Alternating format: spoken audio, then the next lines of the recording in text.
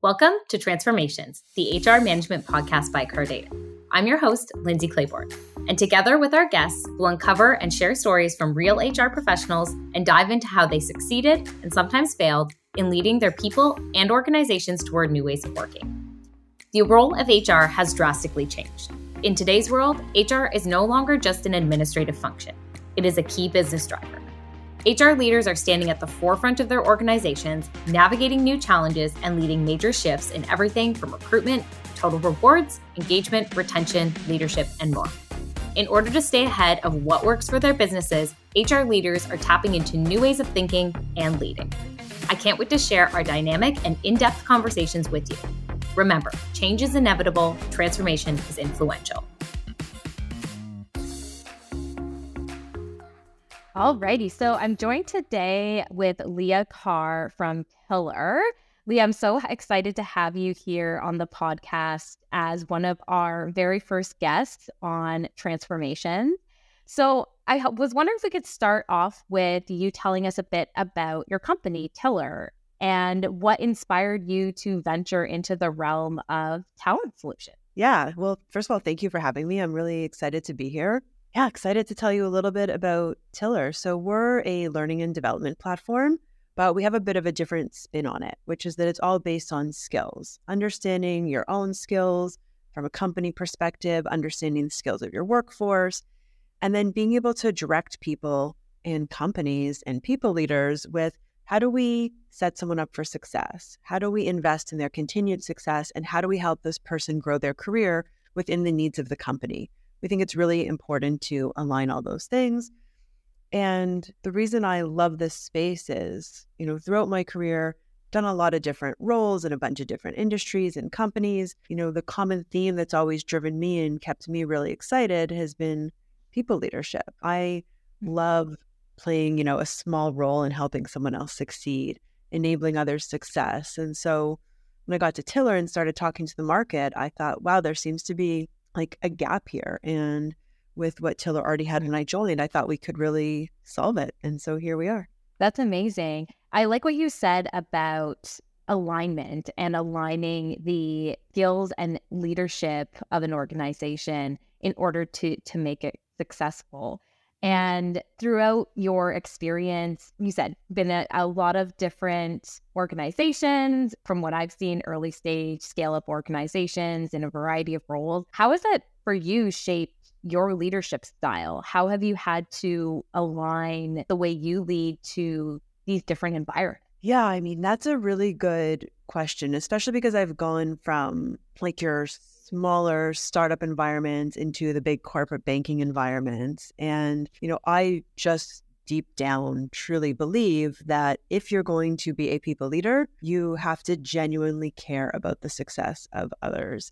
And I've seen not as much of that as I would have liked to have seen over the course of my career. And so, I think what's really shaped my leadership style has been the types of leaders that I've worked for and the types of leaders I've worked with. And, you pick up along the way things you really like. For example, BMO, the last person I worked for, I thought he had a really great leadership style, which is the way he'd ask you questions. So, you'd come to a meeting and he would ask you a bunch of questions and you wouldn't have the answers. And then the next week you'd come back to that same meeting prepared to answer all those questions, but he wouldn't ask you those questions again. He'd ask you other questions. And then as time went on, he was asking less and less because he knew how prepared you are. And, all along he had been training you and coaching you without you even knowing. And I thought that was a really nice approach of how to teach people. But then I've also seen people leaders that I've had that use like a bullying tactic.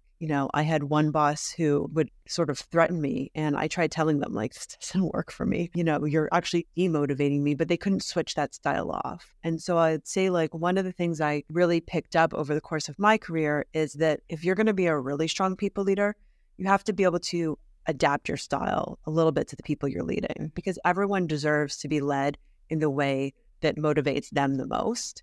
And so you really have to learn to, sense from people what's going to be the best, and also just ask them. I don't think enough people leaders are comfortable saying to their team, like, tell me what I can do better. Tell me what would help you succeed. And so, those are some things I've picked up along the way. Yeah.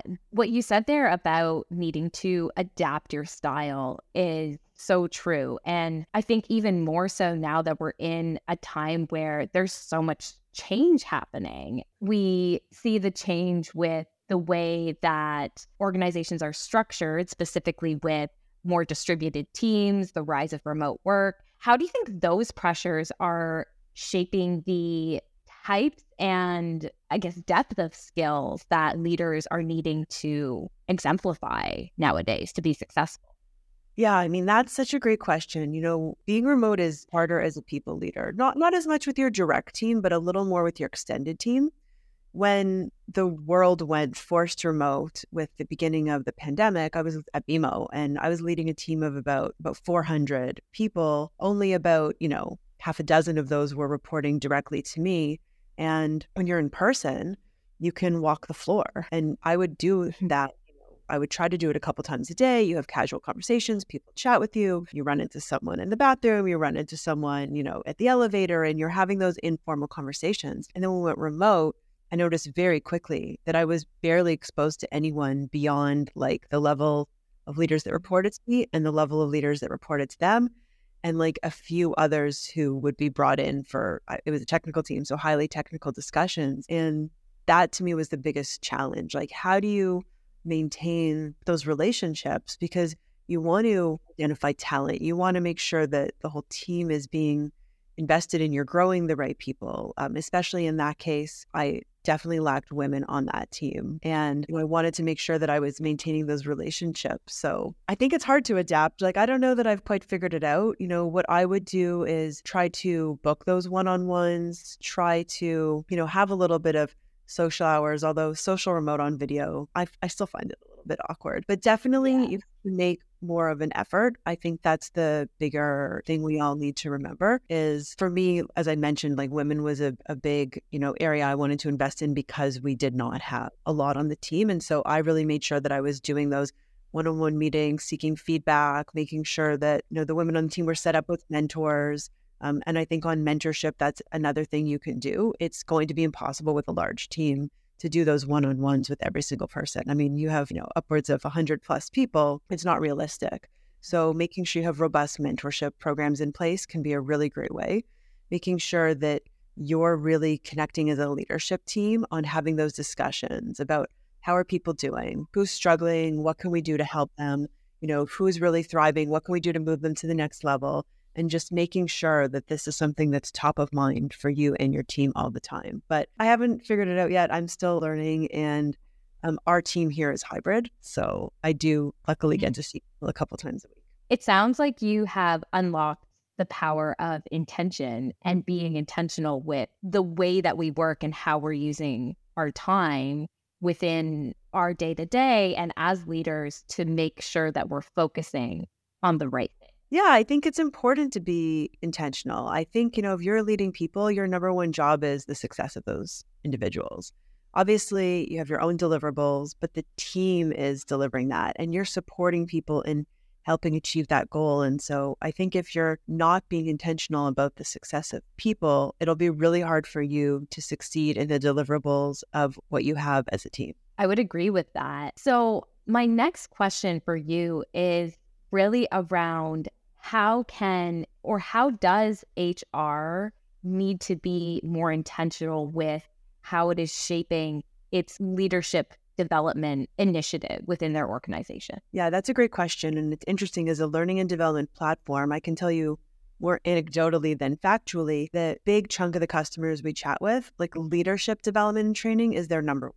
They want to get their leaders trained before they want to get everyone else trained, because we're behind, I think, just as a society in people leadership training, because we've been pushing people into people leadership roles in order to grow their career. We don't have enough senior level sole contributor roles, which is, by the way, as an aside, like something I think we need to do better at, because not everyone wants to be a people leader. Not everyone can be a people leader, and we shouldn't be forcing people into that when they're really talented at what they're doing. In terms of training, I think, first of all, like we have to take a step back and say, like, who has the skills to be a people leader? And I think we need to provide training before we put someone in that role. And so I think it's really important to say, this person is showing leadership qualities. Let's let them indirectly lead a project or indirectly lead a few people. Let's get them mentoring. Like, let's start giving those skills before we put people into a role. I think you can learn leadership through courses and everything. So, adding that in is important. But I think the organic, actually hands-on experience as a people leader is really important. And once you've done that experiment with someone, I think then you'll know, is this person going to be able to lead people? And more importantly, that person will know, is this something I actually want to do? Because I'm sure we all know people who have taken that leap into people leadership and then they're like, I hate this. Like, I hate the admin. I hate that I don't have to, sit at my computer and do work. And so I think it's really good on both ends. So, and I think this is true of a lot of things. We tend to, internal mobility is such a big thing right now, and it should be. I think it's great. But to me, we just do it backwards. We're like, let's move someone into a role and then let's try to invest in them and set them up for success. Whereas I think we have to do a little bit of, let's invest first and then let's move. I think that's better for the person to know that they're going to the right place and to feel ready and set up when they get there so that they can succeed. How can organizations, specifically HR leaders that are tasked with owning these initiatives, make an effective case for investing in these programs and, if needed, the training and tools to support that development before somebody moves into a role? Because there can be fears that an individual may get that training, that mentorship, and then decide not to go into that leadership role. So from your perspective, how can we make an effective case for investing ahead of moving someone into a people leader role? I think one, what's worse, investing in someone and they don't go into a people leader role, or putting someone in a people leader role where they don't succeed. And now you've affected I don't want to say careers, but you've probably affected the productivity and happiness of many people. So I think one, there's that framing of it. I think the other piece of it is, I think we need to reframe the way we're thinking about learning and development in general, which is that I think we all know, the number one reason people leave their jobs, it's lack of development. It's not money, it's not uninspiring leaders, although that is number 2 and 3, but number one is lack of development. And our answer has been, great, let's have learning and development perks. People want to learn, let's give them each $500, $1,000. And then, we do that. And then finance and leadership is coming to HR and they're like, oh, but we gave everyone 500 to 1,000 and no one's learning anything relevant and we're not seeing any benefits. And it's like, okay, because we're not being intentional about it. Back to being intentional. Here's somewhere we really should be intentional. And so I think what HR should be doing is actually starting to understand, what are the skills that each role is needed? And I think this is another disconnect because the way people leaders generally write job descriptions, and I'm guilty of this, I think we all do it. I'm hiring a marketing manager. I go on Google and I'm like, marketing manager job description. And then I pull up 6, take what sounds good out of them. But I don't actually stop to think about, are those pieces I pulled actually related to the skills I need someone to bring in? So I think we first need to sit down and think about, okay, what are the actual skills someone needs to succeed in this role? And then we need to actually understand the skills of the individual. And then HR will be able to say to leadership, here are the skills gaps we have. Here is here are the learning paths for these people that we want to move into these roles. Now you know the skills, you can understand the training programs, and then you can better link content, whether it's e-learning or you're sending people to continuing education. You actually know what people need. And so I think then you can also go back after 3 months, 6 months, a year and say, okay, we spent X, here are the skills gaps we closed. Here are the learning paths we completed. Here are the promotions led to. And here's fully, you can also say it how we've increased retention, because it really should be. Because I think if we're investing in people to retain them, if that's one of our main goals, if you're allowing people to just go take courses for whatever they want, you might actually be pushing them further to leave, because someone might go out and learn how to do TikTok ads and then come back and say, oh, I learned how to do TikTok ads. I want to do this for the company. But if you as a company don't want to advertise on TikTok, that person is probably, 1, going to be frustrated because they wasted their time. And 2, maybe they're going to leave and go try to do that somewhere else. So if you are able to find the gaps, align the goals with the needs, I think you'll have a way better argument as HR. And I know that's what HR wants, because I talk to HR people all day long, and it's one of the most passionate groups who just cares so much about the success of people and the company. And I think it's a group that doesn't often have the tools, either because they don't exist or they don't have the budget. And this is a really nice way of showing how the investment in L&D is contributing to the success of the company. That's such a powerful framework. And I think it distills nicely a phrase that we hear so often, especially nowadays in the HR space, which is data-driven HR. And what you just described is a really nice framework for actually applying and deriving those insights from the initiatives that you're putting in place and questioning traditional approaches to something such as L&D. And I'm curious, what other ways do you think that HR leaders need to think sort of non-traditionally or out of the box as we move forward with not only the evolutions of our own organizations, but the evolutions of the world that are shaping the people that are coming into our organization? That's a really hard question. It's funny. On one hand, I think sometimes HR needs to think more traditionally. And, I've experienced this in a couple of, especially the startups I've been in, where I see that we have your more non-traditional things, like we've got the great snacks and we've got the yoga and we've got massages once a month, but then we don't have like a fair and equal way to give out bonuses. So I think most importantly is like, you got to cover the basics before you go into any of the fun stuff. But when it comes to thinking non-traditionally, I think if you are able to get data, like we have a customer, for example, who, they're using our platform, so they understand the skills people have, the skills people want, the skills people need. And now they do like skill of the month. And they've done like a company-wide training around them because they can see like what is the number one skill people in this organization aspire to have. And then they do a training around it and they really bring everyone into it. So I think that's sort of a non-traditional way where you've made learning and development fun. You've also made it a team building experience. And this is a remote team, so it's also a great way to bring people together. So I think if you have data on skills specifically, there's a lot you can do. Another thing you can do, which is completely non-traditional, is, and I go back to BMO all the time, I had 400 people, but everyone always wanted the same like 6 or 7 people on my team to do things for them. Why? They were known, they were loud, they were really extroverted. But the truth is I had so many amazing people on that team. And so when you understand skills, you can actually go in and search your employee database based on skills. And so I think this is a great thing HR can bring, where it's like, okay, let's just stop asking these. Every company has it, whether it's 3 people or 6 people, they're getting asked to do everything. And forget the fact that you're overloading them and burning it out. Honestly, some of them may actually like it because they want to be asked to do everything, but it's so not fair because you have all these other people who are trying to prove themselves. They want exposure to leadership. They want the opportunity to work with other teams. They want to expand, their knowledge and their contributions. And so I think another thing HR can really add is like, let's, as these projects and tasks pop up, like give HR a day to like figure out, who may be the right person. And, the other piece of that is we always say learning and development. In my experience and from everyone I talk to, most people are doing a lot of learning. There's not a lot of development happening.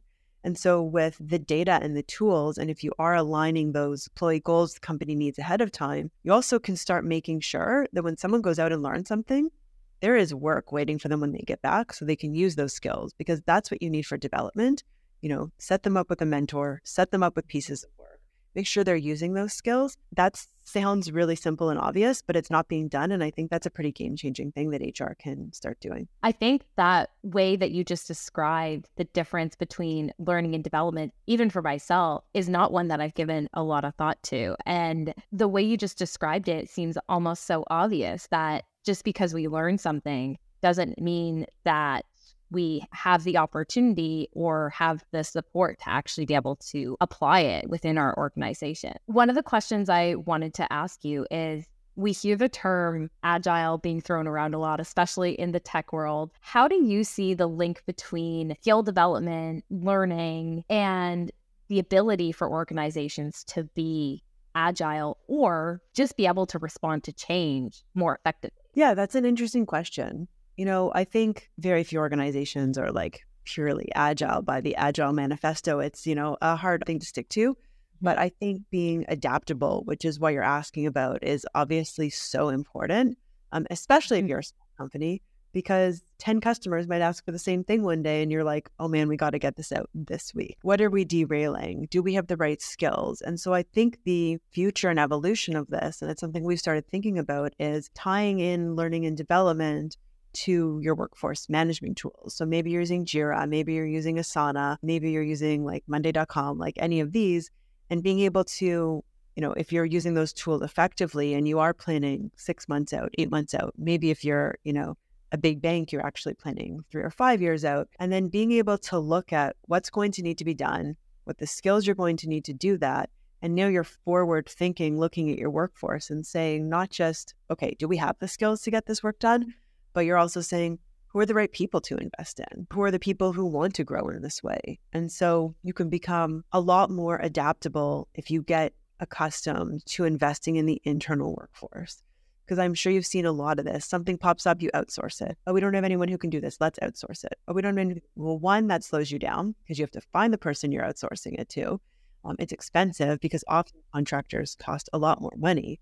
And so if you instead can get accustomed to finding the right person, giving them the training, investing in them, and then letting them have their hand at things, I think you'll find that that will allow your organization to actually move a lot faster. I think it will also create an amazing culture. When I was at CoinSquare, I think one of the things that was magical about our culture in the beginning was, in the early days of crypto, there weren't a ton of people who wanted to work in it, but the people who wanted to work in crypto really wanted to work in crypto. And, when we were interviewing in those early days, I'm not even sure I ever even looked at a resume. It was like someone came in for a role we had and was like, I really want to do this. And they would tell us, here's why I want to do it. Here's why I think I can do it.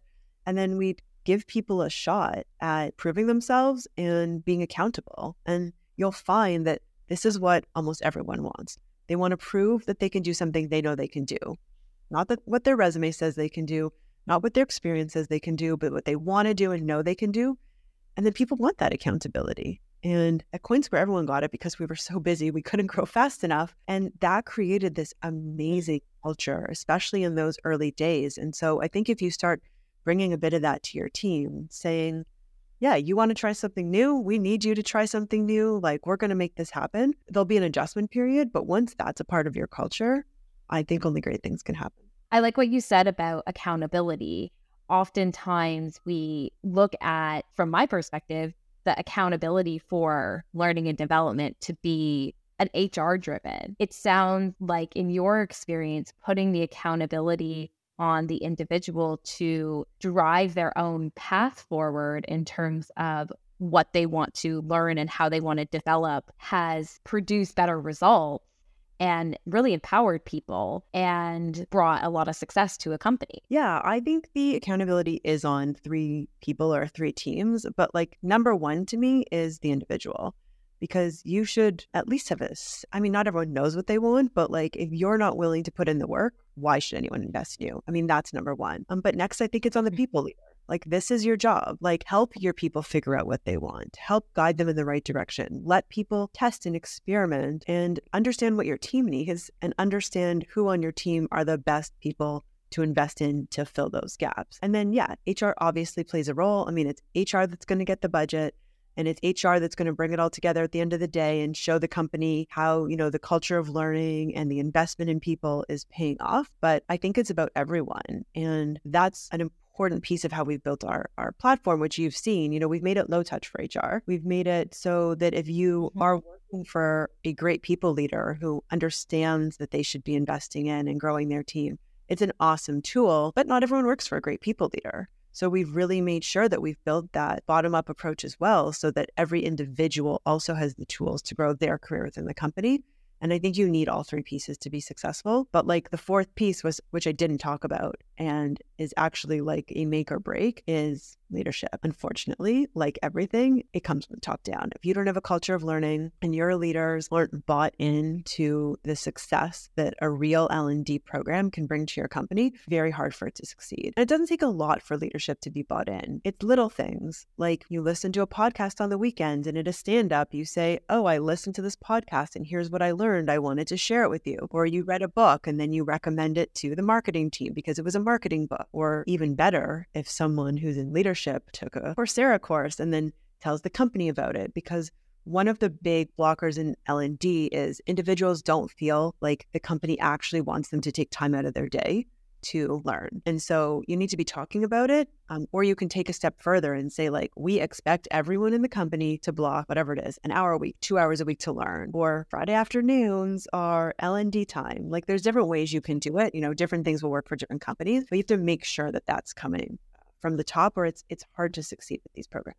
It sounds like there's almost a scale of different methods you can implement. You can start, as you said, small, and just with repetition, those small actions can lay the foundation for a really strong L&D culture at an organization. What about the communities within companies? How does, either within organizations or outside of organizations, how does community influence our personal growth and our professional growth? So I love that question. I'm on the board of an organization called PeerScale, which is a peer network for tech CEOs and executives. And we're actually just at the annual retreat last year.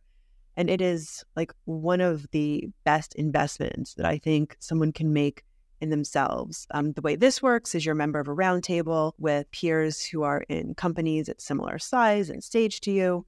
And you meet monthly, and you really just like listen to people's problems, listen to their successes. You get to benefit from both. You come with problems you're having, you get a bunch of input. Ultimately, this organization is all about learning from each other. At the retreat, a lot of people get up. We had people teach about sales, people teach about marketing, about remote work, about diversity and inclusion. That's been obviously a big and important theme. And I think having that community outside of your company can be really important, because sometimes you need an outside perspective. Sometimes you want to learn what someone has done without any bias of the internal, politics or customers or, whatever might be happening.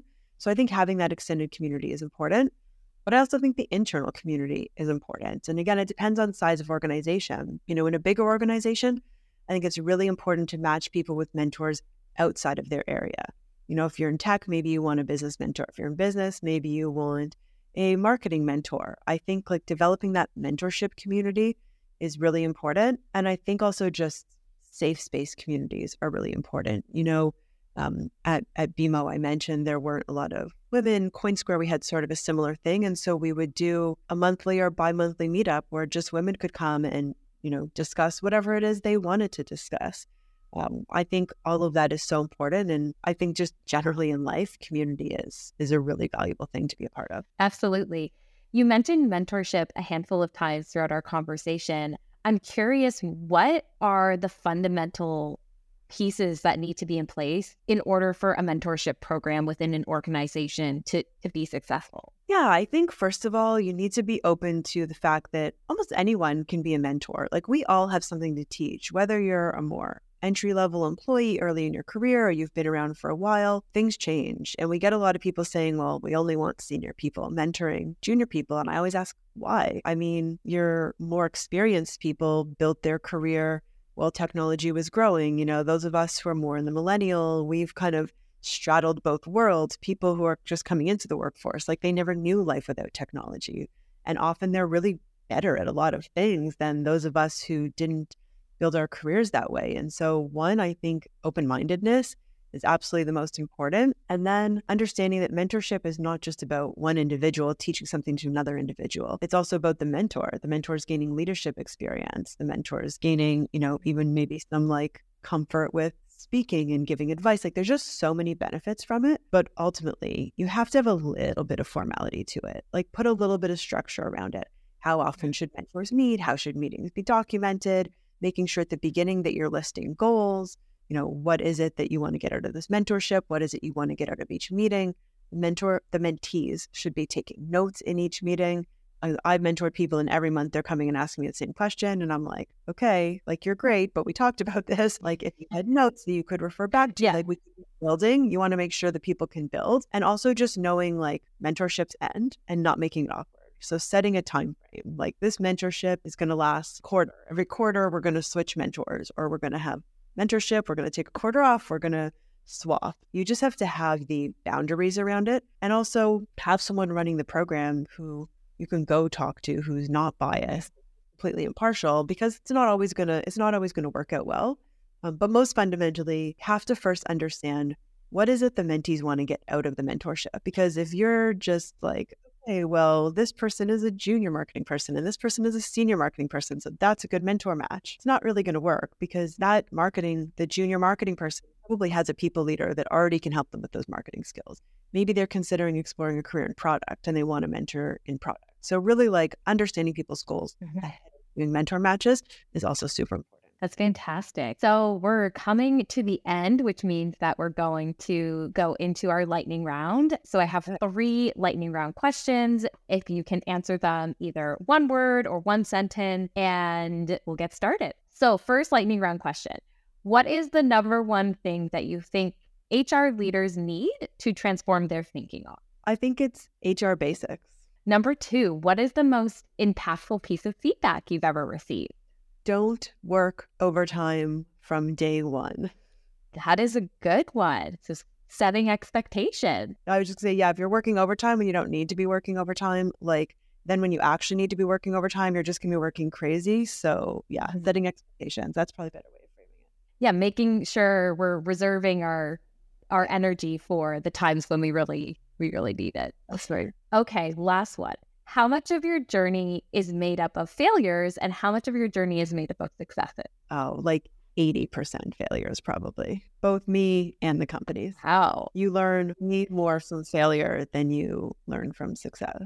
What is one lesson that stands out in your mind from a failure? That you can't let things get you down. You have to keep pushing for what you believe in. I can elaborate on that if you want me to. Yes.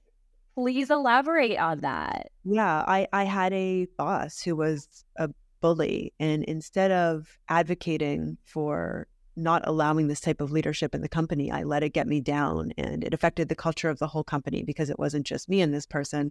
And I think if I hadn't let it get me down and I had brought it up, that I could have maybe stopped what I'll call a bigger disaster from happening. Well, that is a great lesson and I think a great place for us to end. So Leah, I want to thank you so much for your time today. Thank you for sharing so much about leadership, skill development, learning within our organization, all of which are contributing to the transformations that we're seeing both in organizations and in HR today. Thank you. Thanks so much for having me. This was so fun.